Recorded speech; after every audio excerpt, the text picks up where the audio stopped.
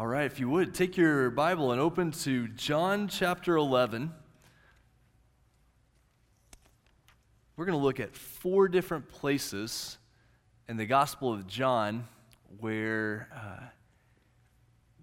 it talks about the Apostle Thomas. On your little half sheet of paper that we passed out tonight, on the back, I just put a couple of dates to be aware of. This Wednesday, we're beginning our 40 days of prayer. That will lead us up to September 12th. If you want to pick out one of those booklets, I think we have about 8 or 10 more left in those baskets on the table. If your email is in our system, we'll begin sending out those emails 5 a.m. Wednesday morning. Don't get up to watch for it unless you're already up, but 5 a.m. Wednesday morning, they'll just come out every day to your email and take us through this time of prayer. And so we'll be doing that. But if you'd like a hard copy booklet, we've got a few more, and Gwen will print more this week. Wednesday night, we don't have anything planned here at the church building other than that prayer gathering back in the fellowship center at 6 o'clock. We'll pray as long as the Lord leads us, and then we'll go home at that point, or go out to eat together, whatever we do after that. Nothing will happen. We don't have anything scheduled Wednesday the 11th. That's a complete off night. Kids start school the next day on the 12th. The 11th is completely off. And then the 18th restarts our meal, our groups, everything we do on Wednesday night will start back up on the 18th. Evening service will happen next Sunday night, just like this, 5 o'clock, Sunday night, August 8th. We won't do an evening service on the 15th because that's our big mission celebration day. We're going to have lunch as a church. Jim's got a lot of things planned that whole weekend, possibly bleeding into Sunday night. We're still working on some of the details with when missionaries need to get on planes and get back and things like that, but we won't do anything, and then we'll just pick right back up on the 22nd with Sunday night. So no Sunday night on the 15th because that's the big mission celebration day, and then we'll go right on from there. So tonight, we are going to talk about Thomas. When you hear Thomas, poor guy, as the apostle got doubting stuck to him. What we're going to find about Thomas is, there were moments of doubt for sure, but he's someone we can learn from. And as I was reading John MacArthur's book over the disciples, which is a great resource for this study we've been doing, and a really good book just all the way around, but he describes Thomas more as a pessimist than a doubter. And I think you do see that. I mean, those two things go hand in hand. You may be this person, or you know someone, they're not just glass half empty, but the glass is dirty, and it's not the right glass, and the glass doesn't have the right kind of water in it. And so it's one thing for the glass to be empty, but when the glass is dirty and it's the wrong glass and doesn't have the right water in it, sometimes you get people that have a little bit of a pessimistic streak to them. And some of us are guilty of that with certain personality traits that go with that. But what can we learn from Thomas, who was a little bit pessimistic, about what it means to have faith in God, like we've seen about? And as we've studied these disciples, that theme of faith just stays in front of us. These guys struggled with faith. These guys struggled to believe, and yet Jesus was so faithful, and he led them to see all that it meant to be a part of the people of God. So let's start in chapter 11, verse 1.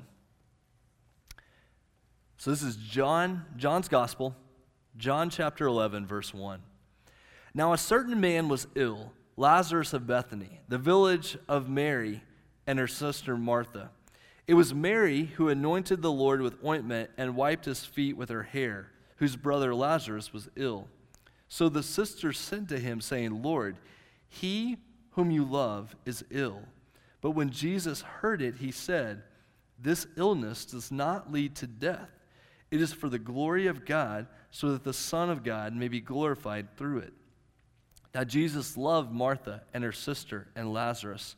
So when he heard that Lazarus was ill, he stayed 2 days longer in the place where he was. Then after this, he said to the disciples, Let us go to Judea again. The disciples said to him, Rabbi, the Jews were just now seeking to stone you, and are you going there again? Jesus answered, Are there not 12 hours in the day? If anyone walks in the day, he does not stumble, because he sees the light of this world. But if anyone walks in the night, he stumbles, because the light is not in him. After saying these things, he said to them, our friend Lazarus has fallen asleep, but I go to awaken him. The disciples said to him, Lord, I hate to break this to you, but if he just fell asleep, he's going to be okay. He will recover. Now Jesus had spoken of his death, but they thought that he meant taking rest and sleep. Then Jesus told them plainly, Lazarus has died, and for your sake I am glad that I was not there, so that you may believe. But let us go to him. So Thomas, called the twin, said to his fellow disciples, let us also go, that we may die with him. All right, what do we find here? Well, first we find, as we do so often in the Gospels, the disciples struggling to make sense of what Jesus is telling them. Jesus is talking about a big picture here, bigger realities. They get stuck on, Lord, you don't have enough bread, or Lord, we don't know the way you're going to go, or Lord, I thought you were talking about sleep, and now you're talking about death. This confusion that the disciples face regarding faith, you find here, and it's interesting, you have a statement about faith, and who gets mentioned? Thomas gets mentioned here. Now, in the synoptic gospels, and if we ever say synoptic gospels, if we ever throw that word out there, what we mean is Matthew, Mark, and Luke. Those three gospels share so much material. Funny thing about those gospels, you don't get any Thomas stories in those three gospels. You get his name mentioned, but never stories about him. John, however, in his gospel, which is what is John's gospel all about? It's about believing that Jesus is the Son of God. A gospel so much about belief, John uses Thomas's story multiple times in his gospel to talk about this idea of belief. What else do we find about Thomas here? He's a twin. He's a twin. Now, you might have a footnote in your Bible that points out that the word here is didymus, just the Greek word for twin. So Thomas, Greek name, didymus, meant that he was a twin. Anybody in here a twin? Oh, wow, you would think the percentages might be in our favor, that somebody in here was a twin. We don't know anything about Thomas's twin. We're left out on this idea, but he would have brought that idea. Hopefully his twin was an optimist, since he was such a pessimist, to kind of balance them out here, but we don't know anything about Thomas's twin. However, what does Thomas say there in verse 15? Thomas said to his fellow disciples, let us also go, that we may die with him.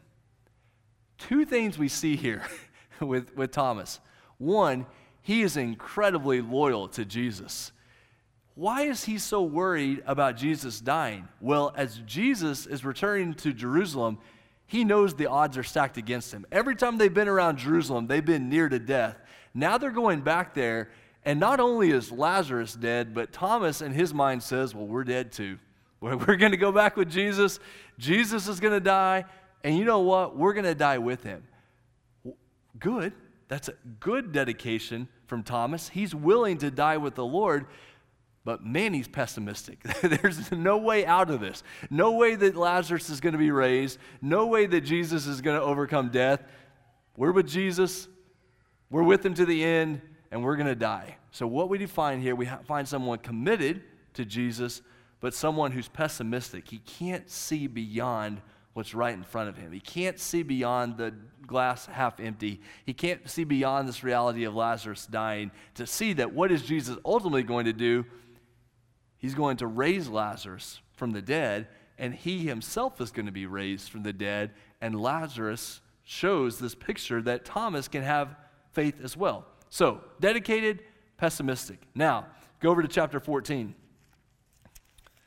Chapter 14, famous verses that you memorized from the time that you were probably in vacation Bible school and Sunday school. John chapter 14. Let not your hearts be troubled. Believe in God. Believe also in me. In my Father's house are many rooms. If it were not so, would I have told you that I go to prepare a place for you? Now let's stop there for a minute to make sure we understand these famous verses we've heard many times before. The way the language is used here about going to prepare a place for you, we inevitably think about Jesus going to heaven to build out these rooms that are going to be for us. The language, though, has much more to do with preparing a way for us to be with the Father. That what Jesus is doing is it will be through his death and resurrection that he will prepare a place for us. Not the language of building out the rooms, because sometimes we think about building a mansion in heaven or that idea. It's not that language. It's language of, I will prepare a place for you. I will prepare the way for you to go to this place, is the idea that's being given here. And how will he prepare the way? It's through his death and resurrection, and ultimately his ascension back to the Father. Verse 3, if I go and prepare a place for you, make possible for you to be there, I will come again and will take you to myself, that where I am, you may be also. And you know the way to where I am going. Thomas said to him, Lord, we do not know where you are going. How can we know the way? Let's stop there for just a second. I want you to make a connection with another place in Scripture here. If you go over, let's look at two verses together. Chapter 14 that you're in right now, look over at verse 23. So we're talking about abiding with the Lord. How are we able to be with the Lord? How's this able to happen? John chapter 14, verse 23, Jesus answered him, if anyone loves me, he will keep my word, and my Father will love him, and we will come to him and make our home with him. That language of abiding, of Jesus preparing a home and a place is reflected here where he says that he will come and be with them. Here's the other connection we want to make is if you go back to Mark, so hold your place there in John. Go back to Mark chapter 3. Mark chapter 1, I'm sorry. Mark chapter 1.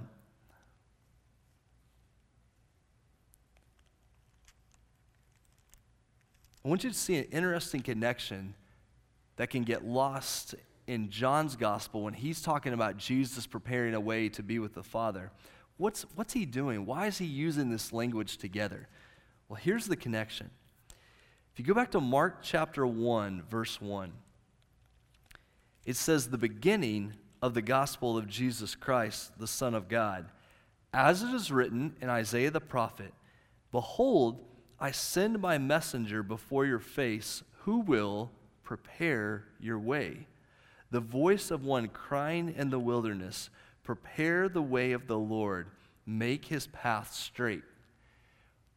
The place in Scripture where you find prepare and way together is used in this prophecy about the coming of, we know, will be John the Baptist, who will prepare the way for the coming of the Messiah, who will then prepare the way for us to be with the Lord. So you have this prophecy from Isaiah of John the Baptist who will prepare the way for the Messiah, who will then come and prepare the way for ultimately us to abide with the Father forever in his presence in heaven. So you go back to John chapter 14, if you still have your place there, and we're thinking about the word prepare and the word way being used together, that Jesus is preparing the way, which is why it's so amazing that Thomas says there, Lord, we do not know where you are going. How can we know the way? Again, pessimistic, doubting, unsure. Jesus said to him, I am the way and the truth and the life. No one comes to the Father except through me. How are we going to get to the Father? The Father has prepared the way. He has made possible through his Son that we can be with him forever. And then he says in verse 7, if you had known me, you would have known my Father also. From now on, you do know him and have seen him. Now, you're going to find even in the following verses, the disciples struggling. Philip struggles with it, unable to understand this concept. But what you find is Thomas having trouble getting past this base reality to see that God has already made a way. What you find in Thomas at this point is something I want us to reflect on for just a second. And I think Phyllis's testimony earlier, and Alan's as well, alluded to this idea. Here's the idea. When we look at life in front of us, it's often hard for us to see beyond the end of our arm. You know, we look at life and we're looking for a path forward, and we just don't see it because we can only see as far as our physical eyes will take us. Lord, I don't see how you're going to get us out of this situation. I don't see how I'm going to get past this situation that I'm facing right now. I don't see how we're going to pass this circumstance in front of us. And in those moments, it's not our physical eyesight that's the problem, is it? It's our faith in the Lord to make a way. It's our faith in the Lord to say, you can only see this far, but if you could back up and see what I see, my word is a lamp to your feet and a light to your path. I have a path laid out before you, but you have to believe me. You have to trust me. And you may have had this idea on that verse from the Psalms about God's word is a lamp to our feet and a light to our path, but it's not always a floodlight to our path. God's word says, step here, take the next step, and then I will help you take the next step, and I'll help you take the next step. And that's hard to do when you can't see very far down the road. And it seems like down the road takes on a completely different meaning with Alan's story where you literally can't get down the road because you're stuck. It seems like in those situations when you just feel overwhelmed, taking the next step can be the hardest thing. You feel overwhelmed, and some people when they get overwhelmed fight. Other people when they get overwhelmed freeze. And you get frozen in that moment of unbelief, and you're like, Lord, how am I ever going to take the next step? How am I ever going to get out of this situation? And Jesus is saying again and again and again, I've prepared the way. I am the way, the truth, and the life. Just trust in me, I'll take you that next step. John chapter 20. Let's look at John chapter 20. This is where poor Thomas gets his name.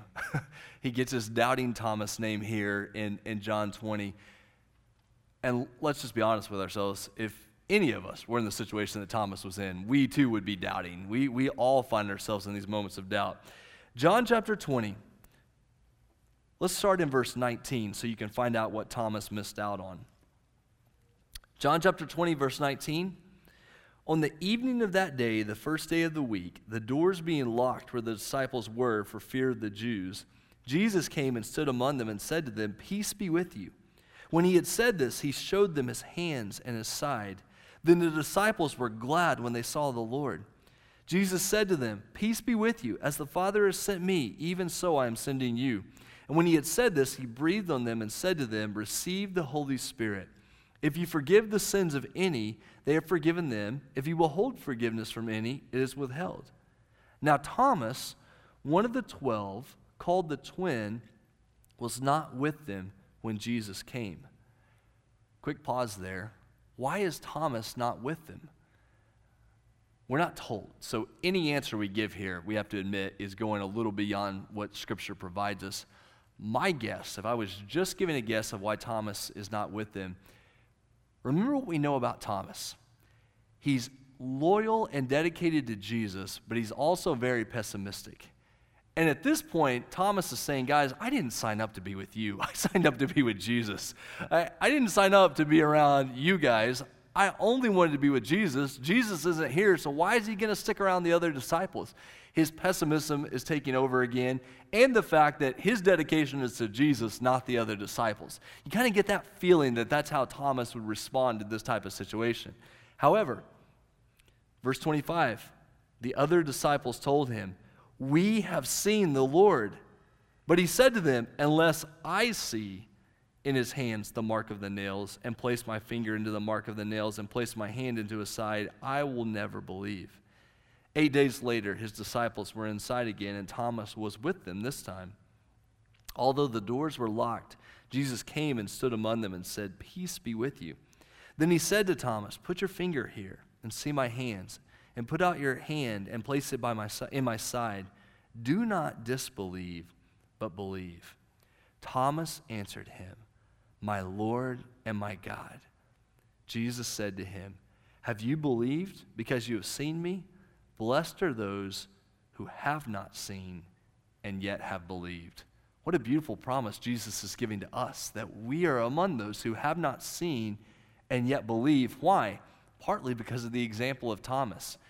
It's Thomas's doubt here that leads to this ultimate expression of worship. that he's doubted, he's struggled, and yet here's this exclamation of worship, my Lord and my God. Sometimes people will say in Scripture that Jesus is never referred to as God. Here's a reference perfectly here. Some people will be so crass as to say that Thomas is using my God in like an OMG, oh my God sort of way. Well, first off, no Jewish person is ever going to speak that way in this time frame. And two, it just doesn't make sense of the language. He is proclaiming my Lord and my God. He is making a declaration of worship here that's frankly incredible. Chapter 21, one other place that you see Thomas referenced. Chapter 21 of John, verse 1. After this, Jesus revealed himself again to the disciples by the Sea of Tiberias, and he revealed himself in this way. Simon Peter, Thomas, called the twin, Nathanael of Cana in Galilee, the sons of Zebedee, and two others of his disciples were together. I feel bad for the other two guys that didn't get named here, but Simon Peter said to them, I'm going fishing. They said to him, we'll go with you. They went out and got into the boat, but that night they caught nothing. Just as day was breaking, Jesus stood on the shore, yet the disciples did not know that it was Jesus. Jesus said to them, children, do you have any fish? They answered him, no. He said, cast the net on the right side of the boat, and you will find some. So they cast it, and now they were not able to haul it in because of the quantity of fish. That disciple whom Jesus loved therefore said to Peter, it is the Lord. When Simon Peter heard that it was the Lord, he put on his outer garment, for he was stripped for work, and threw himself into the sea. The other disciples came in the boat, dragging the net full of fish, for they were not far from the land, but about 100 yards off. When they got out on land, they saw a charcoal fire in place, with fish laid out on it and bread. Jesus said to them, bring some of the fish that you have caught. So Simon Peter went aboard and hauled the net ashore full of large fish, 153 of them. And although there were so many, the net was not torn. Jesus said to them, come and have breakfast. Now none of the disciples dared ask him, who are you? They knew it was the Lord. Jesus came and took the bread and gave it to them, and so with the fish. This was now the third time that Jesus was revealed to the disciples after he was raised from the dead. Here's Thomas, again, finding himself in this situation where Jesus is so merciful and gracious and kind to reveal his power to them and to have breakfast together, to have this shared meal. When's the last time in John that we saw Jesus sharing a meal with his disciples before this? He's there in the upper room. Here you find him after his resurrection sharing a meal again with these disciples. The way he comes to them in their time of doubt and yet cares for them, ministers to them, and then prepares to send them out. Now we know that Thomas gains traction at this point because in Acts chapter 1, he's with the disciples in the upper room at the time of Pentecost. Also, what I love about Thomas's story is we have some pretty good early church information that says Thomas is the one who takes the gospel to India, that Thomas is used in taking the gospel there to the people of the subcontinent of South Asia or India. So you think about ministry to India, and a lot of times that's connected to Thomas. The imagery that's used around Thomas is often the imagery of the spear, because early church history says that Thomas died by being speared through for the faith. What's interesting about that imagery, whether it's legendary or not, what did Thomas see and experience that led to his faith? The spear that was placed in the side of Jesus. He wanted to see that area where Jesus was speared in the side, and it led to his faith. And then at the end of his life, legend has it, some good history, that he himself was speared. Again, how much can we know that that's true? It's a really neat connection, though, to think about Thomas's faith that led him to India, ultimately to be speared after he saw the area where Jesus was speared as well. All right, let's take all of that and wrap it up in this way. What do we do with doubt and pessimism? How do we handle these realities of the Christian life? So let's take a minute here just to share. What leads people to be pessimistic? And this is not a rhetorical question. This is your chance at 540 or 542 or whatever to give me a couple of ideas. What leads people to be pessimistic?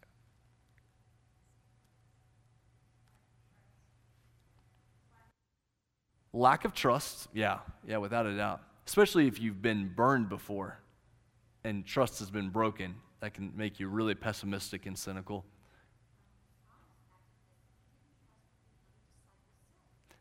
Yeah. Yeah, Thomas struggles to trust the other disciples. It's not just that he struggles to trust Jesus or the Lord, but he can't trust what he hears from the other disciples. Pessimistic people have often had their trust broken, and yeah, that's a good point. Let's turn it around to doubting. When you think about the Christian faith and the struggles with doubt, what do people doubt? So not why do we doubt, but what do people tend to struggle with doubting?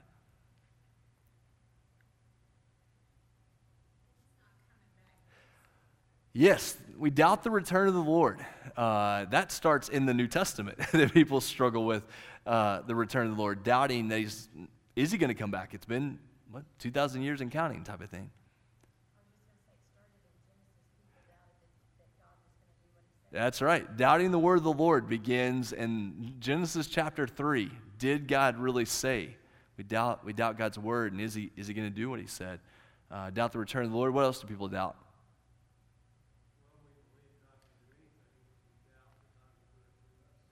Ooh, yeah, that's a good point. We doubt whether the Lord would actually use us. So God, you can do anything, but would you do that through us? That's a great point. Some verses that we didn't get all the way to in John 14 refer exactly to that. Greater things that I have done, you will do as the Holy Spirit comes. So what else do we doubt? Anybody ever doubted their personal salvation? Or whether that's, you can lose your salvation, or I know a lot of people struggle with that, doubts about salvation. What do you do with doubt? How do you handle doubt? And I feel like when you think about some of these questions related to doubt, as churches, we haven't always done particularly well with doubt. Like if anyone offers questions or uncertainty or pessimism or doubt, if we're not careful, we close that down too quickly and say, no, we don't ask those questions around here. No, you can't think those things. You can't have those doubts. But what does that do? That just drives people even further away. So when you look at Scripture, I find kind of three themes that are helpful when we're dealing with doubt, and I've tried to put these on your notes there. Well, first off, let's make the point here. I need to make the distinction. There's a difference between destructive, toxic doubt, which doesn't desire the truth, doesn't desire to grow, doesn't desire to learn. This hardly counts as doubt anymore. This just becomes a toxic way of thinking and living versus very transparent, honest doubt. I'm struggling with this, pastor, or I'm struggling with this friend. I'm struggling with this mom and dad, grandpa and grandma. I'm really struggling with this doubt. Can you help me? That's very different than a kind of doubt that's turned into toxic cynicism. So we want to make that distinction. Three things. Number one, prayer. Does our doubt draw us toward God or away from Him? Does our doubt draw us toward God? God, I need you in this time. Or does our doubt cause us to turn away from the Lord and go a different direction? Our hope is that in prayer, people are drawn to the Lord, that they can take their doubt to God and know that He's not going to push them away. Now, if someone says, I can't take my doubt to God, he would turn from me. What do you have? You have the example of Thomas. Say, let me show you how God treated someone who struggled with doubt and pessimism. Jesus drew near to Thomas. He was kind to him in his moment of weakness, his moment of struggle. So, number one, prayer. Take your doubts to the Lord. Number two, worship. On the back of your notes, look at these two verses and the way that they connect. Two places in Matthew's gospel, we find doubt referred to in Matthew's gospel. If you look on the back of that half sheet of paper, Matthew chapter 28, which is famous for the Great Commission being sent out, go and make disciples. Just before that, we find that the 11 disciples went to Galilee, to the mountain to which Jesus had directed them. And when they saw him, they worshiped him, but some doubted. Even to the very end, to this moment of the Great Commission, we find doubt. And maybe, hadn't thought about this until Doug mentioned this, but maybe their doubt is, will the Lord use me at this point? Maybe their doubt is, we've struggled so much to this point, and now Jesus is preparing to send them out.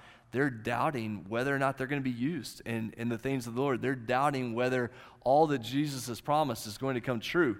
Now, here's the other place you find doubt mentioned in Matthew. Matthew chapter 14, famous story, Peter walking on the water there with Jesus. As Peter's going down, as he begins to see the waves, Jesus immediately reached out his hand and took hold of him, saying to him, "O you of little faith, why did you doubt?" And when they got into the boat, the wind ceased, and those in the boat worshiped him, saying, "Truly, you are the Son of God." What stands out from those verses is the 2 times in Matthew's gospel that doubt is mentioned, it's mentioned in a context of worship. That even in the midst of our doubts, we can be drawn to worship the Lord, to trust him. So again, what do you do if you have someone who's struggling with doubt?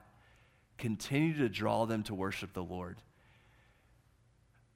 Let me make sure I get every time I try to say this, I say the words out of order. But the idea is that you don't have to know everything about God to truly worship him as God.